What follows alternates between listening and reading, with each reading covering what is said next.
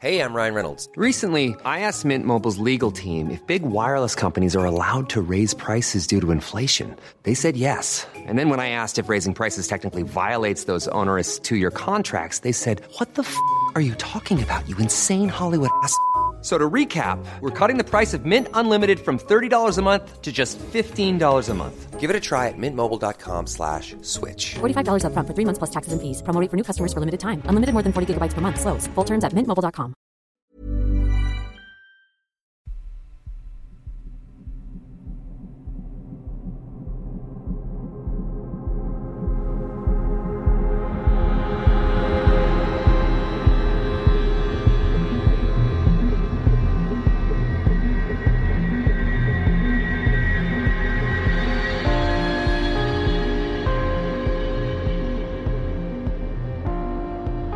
Hello and welcome to mini episode 110 of Real Life Ghost Stories. I have 2 spooky stories for you today, and the last story comes from the 17th of March 2021, and story number 1 comes from Ray.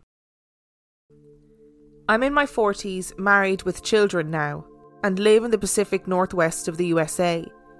I have one older brother about 5 years my senior, and both of our parents are alive.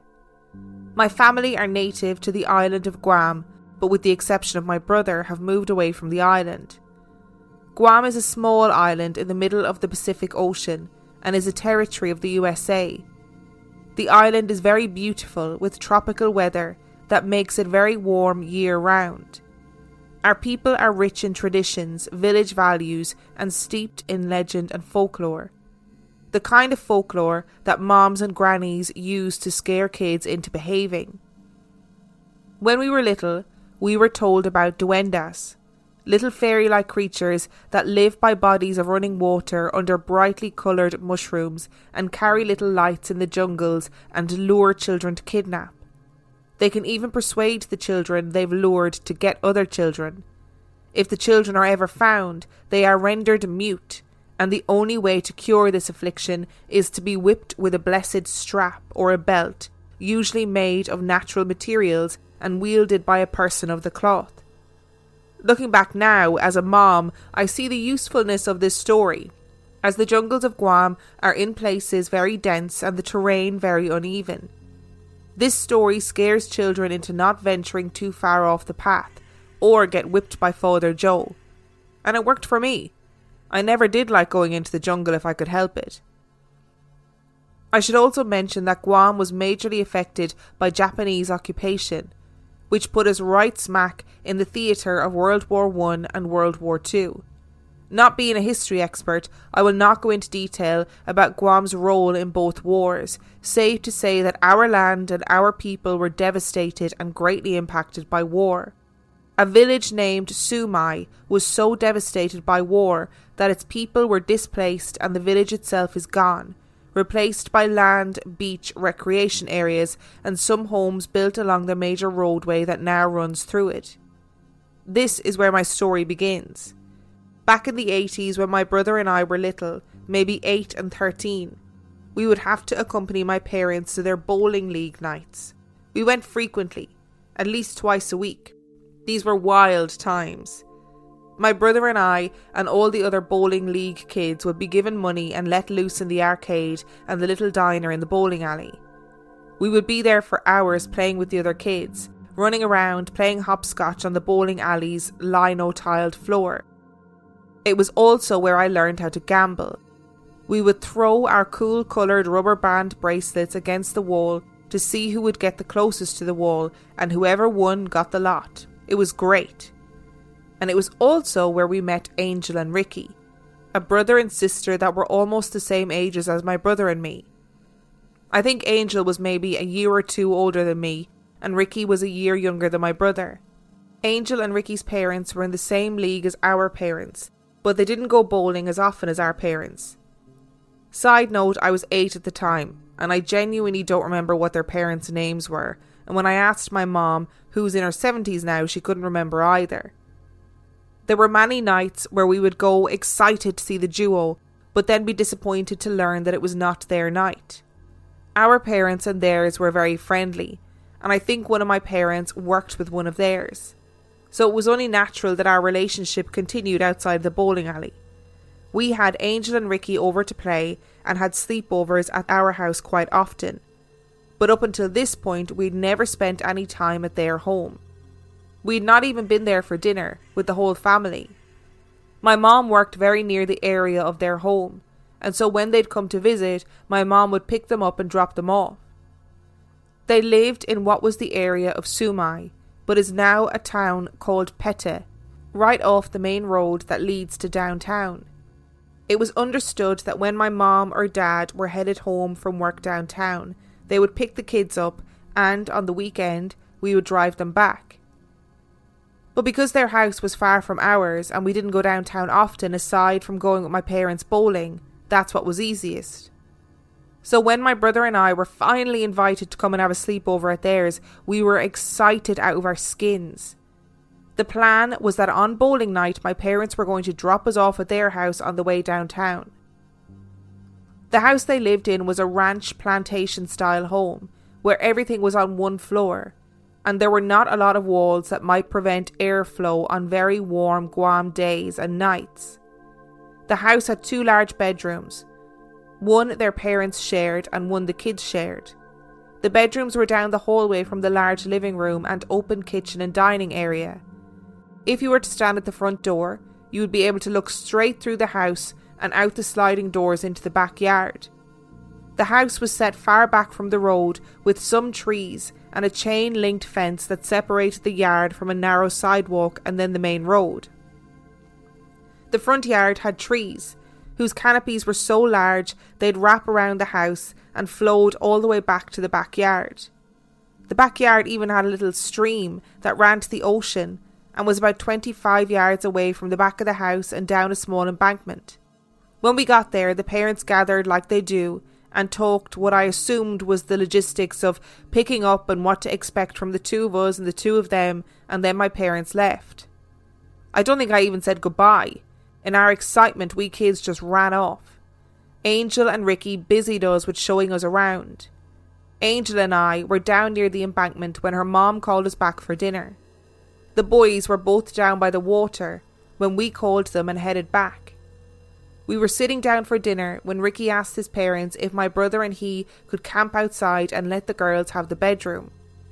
Because they shared a room, the original plan was for the boys to sleep on the living room floor, but as there were no objections, they were allowed to camp outside. The rest of the night was unremarkable.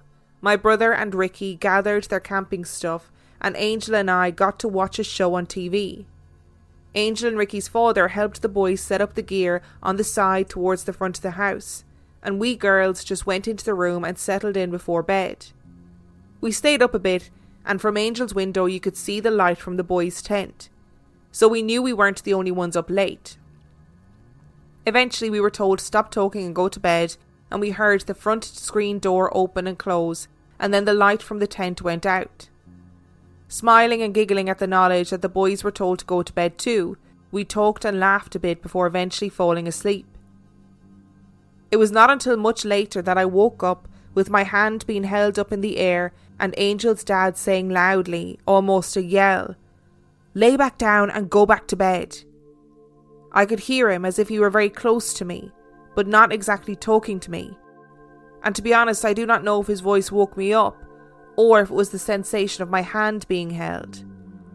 As I began to wake up fully, I looked up and saw Angel standing, towering above me, and I realised that I was still laying down.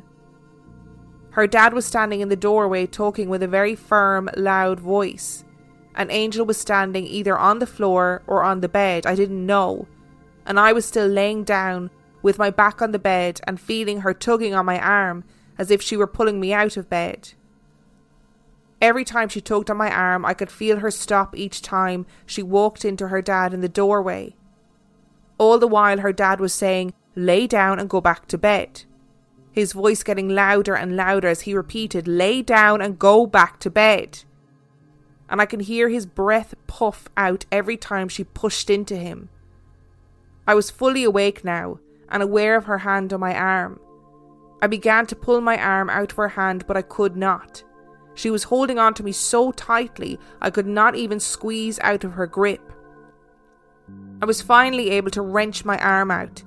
Maybe because I began tugging my arm out frantically, or maybe because in my panic I began sweating and slipped out of her grip. Either way, I was able to get her off me, but as soon as I did, she whipped around and tried to grab me again. Just then, her dad grabbed her from behind with a big bear hug and took her out of the room. Her mom then rushed in and started to calm me down as I was crying and backed up off the bed and pushing my weight into the wall behind me. Their mom ended up holding me as I calmed down and told me that Angel sleepwalks and that I'd be okay. After I thought it was a very long time, I eventually fell asleep sobbing and scared. Their mom stayed with me that night, and when I awoke I was sleeping on her lap as she lay leaning against the head of the bed. After what was a very uneasy sleep, I woke up from sleeping on Angel's mom's lap and watched the sun come up. It must have been around 6 or 7 a.m, and it was still cool from the night before. It wasn't too long after that she felt me stir, and she woke up and said, "You're okay, sweetheart, let's make breakfast." After a bit, I got up and headed out to the living room to find my brother and Ricky sleeping on the living room floor and couch. Shortly after me, their mom headed out of the bedroom and said, "Angel is in our room, she'll be up in a little while." To be honest, at this point, I couldn't have given two shits where she was, as long as she wasn't with me.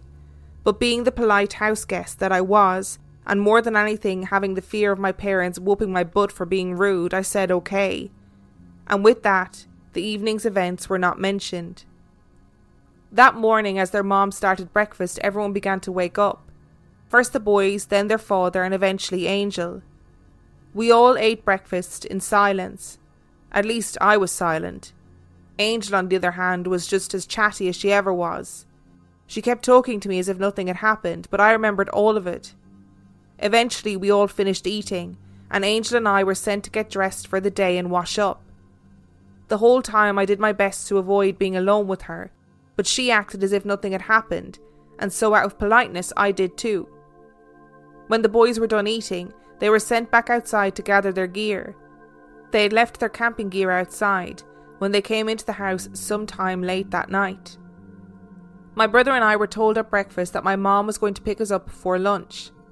Both he and I gathered our stuff up early and were waiting quietly in the living room area for our mom. Angel and Ricky asked us to go with them back to the stream or to play outside or in their room. But for some reason, my brother and I were in an unspoken agreement that we were going to stay in the living room to wait for our mom. When our mom finally got there, Angel's mom invited her into the house and sent us to put our things in the car. We had set off home with my mom driving, my brother in the front seat and I sitting behind them.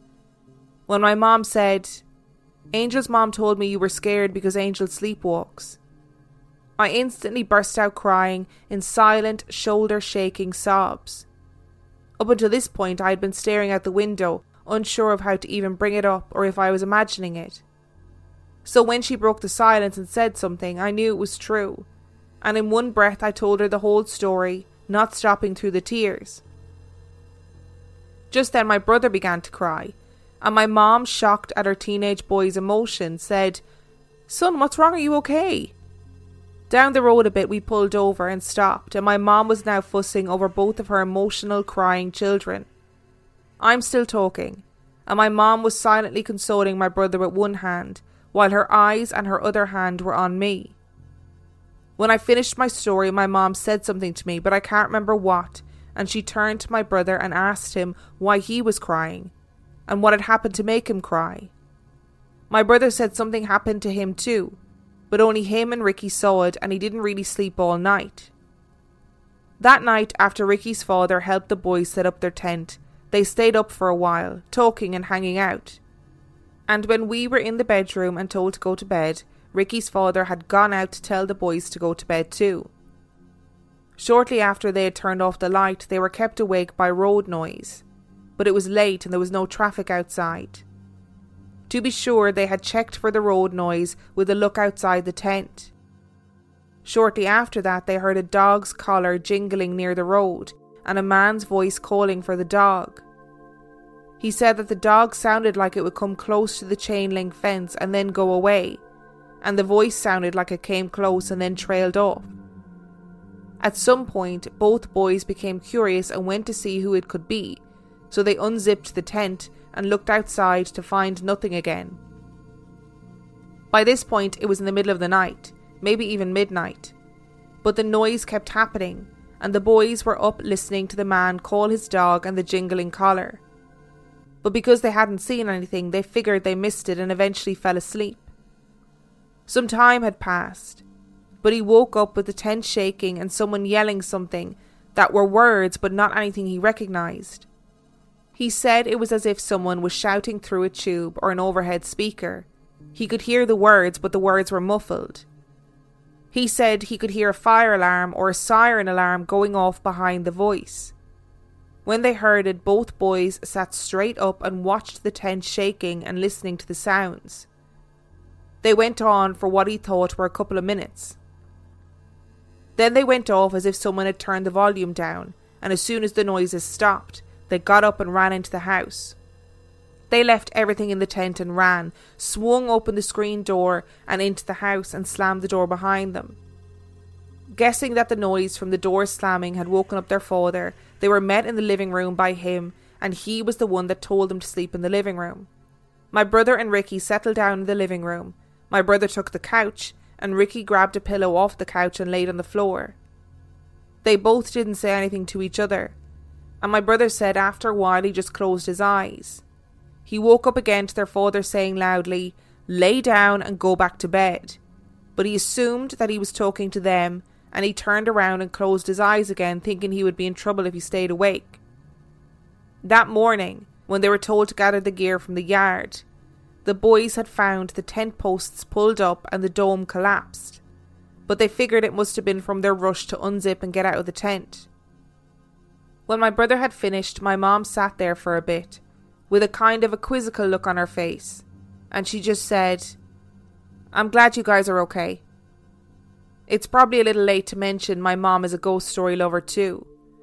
Growing up, she would tell us all kinds of crazy stories, and as a family, we loved watching scary movies. My parents loved to throw tissues at us or drop books on the ground during a scary part of the movie just to heighten the fear factor. But this was different. My mom was genuinely concerned for us. She asked if we had gone down to the river. I told her that we girls didn't make it down there, but the boys had. With that, she gave my brother and I a look that meant, "That's it. Right there." I'm not sure who said it, but somebody whispered, "Duendes?" My mom just looked at us and shrugged. Needless to say, we never asked to spend the night there again. We never even asked for the kids to spend the night at our house. Not even after my mom pointed out that Angel didn't sleepwalk when she stayed at our house, not even once. I did not care. That girl had a grip on me like I'd never felt before, and I was not going to replay that night. As we got older, we saw the kids less and less at league nights, and as my brother got older, I was allowed to stay home with him, and so kids' nights at the bowling alley stopped soon afterwards. It's now more than 30 years later. My parents live in Hawaii, I live in Washington State, and my brother is still in Guam. My brother, mother and I were on a FaceTime chat, and we started talking about a scary TV series I was watching. My brother jokingly asked if I was going to let my 7-year-old son watch scary movies. I told him that Nightmare Before Christmas and The Haunted Mansion were the only scary movies that he was allowed to watch. My mom said, with genuine mom-to-mom advice, "I let you guys watch all kinds of scary movies when you were little, and I even let you guys get scared a few times." As if on cue, my brother and I both brought up that night at Angel and Ricky's. My mom laughed it off and said, "Oh, yeah, I remember that." She said that when my dad and her got to league night that night, my mom's sister, who also bowled in the league, asked her where we were, and when my mom told her, my aunt got angry with her.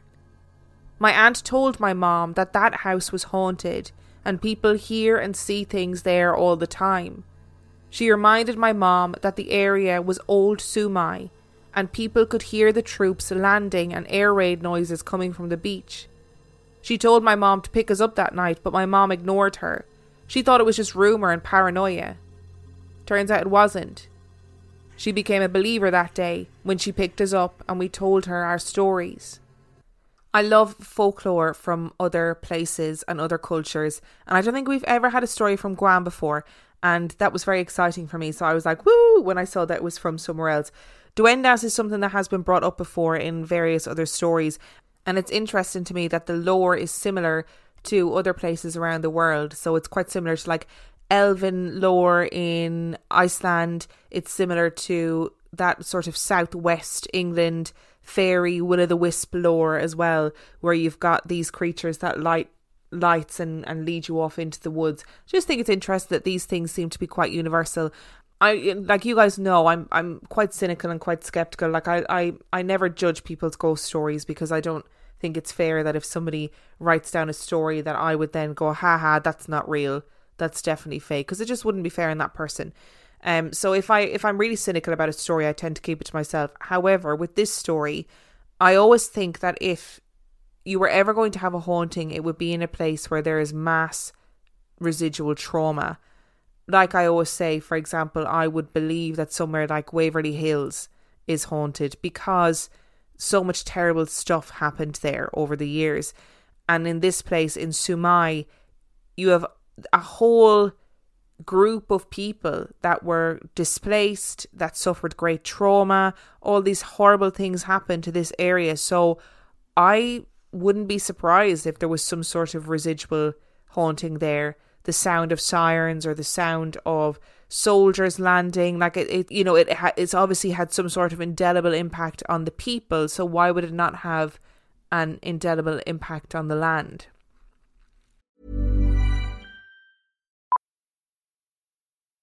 Millions of people have lost weight with personalized plans from Noom.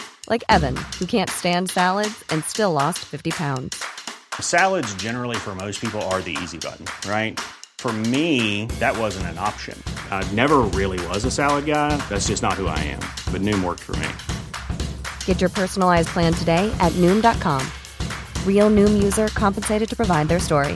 In 4 weeks, the typical Noom user can expect to lose 1 to 2 pounds per week. Individual results may vary. Burrow is a furniture company known for timeless design and thoughtful construction, and free shipping, and that extends to their outdoor collection. Their outdoor furniture is built to withstand the elements, featuring rust-proof stainless steel hardware, weather-ready teak, and quick-dry foam cushions. For Memorial Day, get 15% off your Burrow purchase at burrow.com/acast, and up to 25% off outdoor. That's up to 25% off outdoor furniture at burrow.com/acast. And story number 2 comes from Maddie. When I was 3, my parents got divorced. I was so young that it didn't make much of a difference, at least not compared to the upheaval my older siblings felt. The biggest change I remember was the move. It was summertime, and we were to be moving from one suburb of Columbus, Ohio to another, one a little closer to downtown. The sellers of our new house requested to rent the place from us from May through August, so they could take the summer to move and such. My mom decided to move us into this weird old farmhouse in an area called Sunbury for the summer. So we had to move out of our old house at the end of May. My dad went to stay temporarily with a friend of his, and me, my sister, my 2 brothers and my mom packed up and moved to Sunbury. The house was built in the 1880s, and it needed a lot of work. But since we were only there for the summer, we just sort of accepted the decrepit nature of the place and made the best of it. My siblings and I spent a lot of time playing outside in the fields beside the house. And most evenings we would walk down to Cream Corner, the ice cream shop around the block that sold those little candy lipsticks, which I thought were rad. It was about as idyllic an American summer a few kids could have considering the circumstances. There was just one hitch. We weren't alone in that house. My mom recalls an infestation of black flies that she could just never do anything about, and a general sense that there were always unseen pairs of eyes on her, always watching. She doesn't really believe in spirits either, so I've always found it odd that she admitted this type of thing. My siblings never saw any apparitions of any kind, but agree that the house had a creepy vibe. I was the only one who was frequented by the lady of the house. I was relegated to the bedroom closest to the stairs, since my mom's room was situated off of a small landing a few steps below. I guess she put me there because I was the youngest, and she thought I was more likely to need something in the night. I don't remember the first time I saw the woman in the white nightgown, but she became my constant throughout the summer. She only came at night, and most often when I was in the room alone. I didn't like her at all. She was weird. Tall, rail thin, with wavy, dirty blonde hair.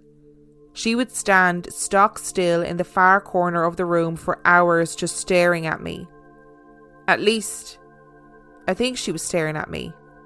I couldn't really tell because her face always appeared in one of two ways, either completely shrouded in shadow, or else, my least favourite, a totally featureless face, just skin stretched over a skull. She never did or said anything, or made any kind of movement at all. She just stood there. I would hide my face under the covers, checking every once in a while to see if she had gone away. Sometimes she had, and sometimes she hadn't. Eventually I would grow so sleepy that I couldn't keep my eyes open anymore, so lady or not, I would pass out. One night, however, I just couldn't go to sleep, no matter how hard I tried. She was there, of course, standing sentinel or whatever it was that she was doing. Her face was option 2, the skin one. I'm not sure if it's just me editorializing my own memories or something, but I feel like her energy was more chaotic when she appeared with that face or lack thereof. Whatever it was, I didn't feel safe that night. Taking my chances, I slid out of bed and dashed out of the room, trying to be as quiet as possible. I tiptoed down the steps to the landing and pushed open the door to my mom's room just a crack. The next image is forever burned into my brain. I can literally picture it so clearly as I'm writing this. The moonlight was shining through this little framed stained glass artwork that my mom placed in the window. The dark wooden vanity that she still has to this day, and my mother fast asleep in her 4-poster bed. 1, 2, 3 shadow figures traipsed around her in a steady, almost ritualistic circle, passing through the bed like they were made of smoke. No features, just darkness, with vague form, staticky around the edges. I watched them for a moment, ultimately deciding that this was a hell no sort of situation, and that the lady in the white nightgown was vastly preferable to whatever the fuck was going on in there. I turned on my heel and scampered back up the stairs, passing the faceless woman as I ran to my bed and pulled the covers over my head. I spent so many years going back and forth in my head on whether or not this happened. It felt real, and I've pretty unusually vivid childhood memories, but it was so creepy to revisit that I sort of wanted it to be made up. Last summer, I stopped over to visit with my mom after work one night, and we started reminiscing about my childhood and such. I brought up the house in Sunbury. We talked about the happy memories for a bit, but after a pause I asked her if she remembered anything strange about the house. That's when she told me about the feelings of being watched, of uneasiness, and the black flies that just wouldn't go away. She also said, "And you just wouldn't stop telling me about a lady in a white nightgown who lived in your bedroom." Oh no, why did she have no face sometimes and a face other times? The featureless face is so scary. And why was she standing there just staring or pseudo-staring? And what was the ritual around your mom's bed with those shadow people? Was that like a residual thing? Was that like a memory, like a past memory thing? That is horrendous. And you could easily say, oh, you were dreaming or you were sleepwalking or whatever, but this clearly happened regularly. And it's obviously happened regularly enough that you told your mom and then your mom still remembers it now. Oh no, all of that is just awful. Although I like the idea of going and getting ice cream every day. That does sound very idyllic. Very what I have seen on like American TV shows and American movies growing up. That idyllic childhood. But that is horrendous. Thank you to Ray and Maddie for sending in your stories. And remember, the last story came from the 17th of March 2021. If you would like to know anything about Real Life Ghost Stories, you can find out all of the information that you need on reallifeghoststoriespodcast.com. And on that note, I shall see you next time. Hey, it's Danny Pellegrino from Everything Iconic. Ready to upgrade your style game without blowing your budget? Check out Quince. They've got all the good stuff, shirts and polos, activewear, and fine leather goods, all at 50 to 80% less than other high-end brands. And the best part? They're all about safe, ethical, and responsible manufacturing.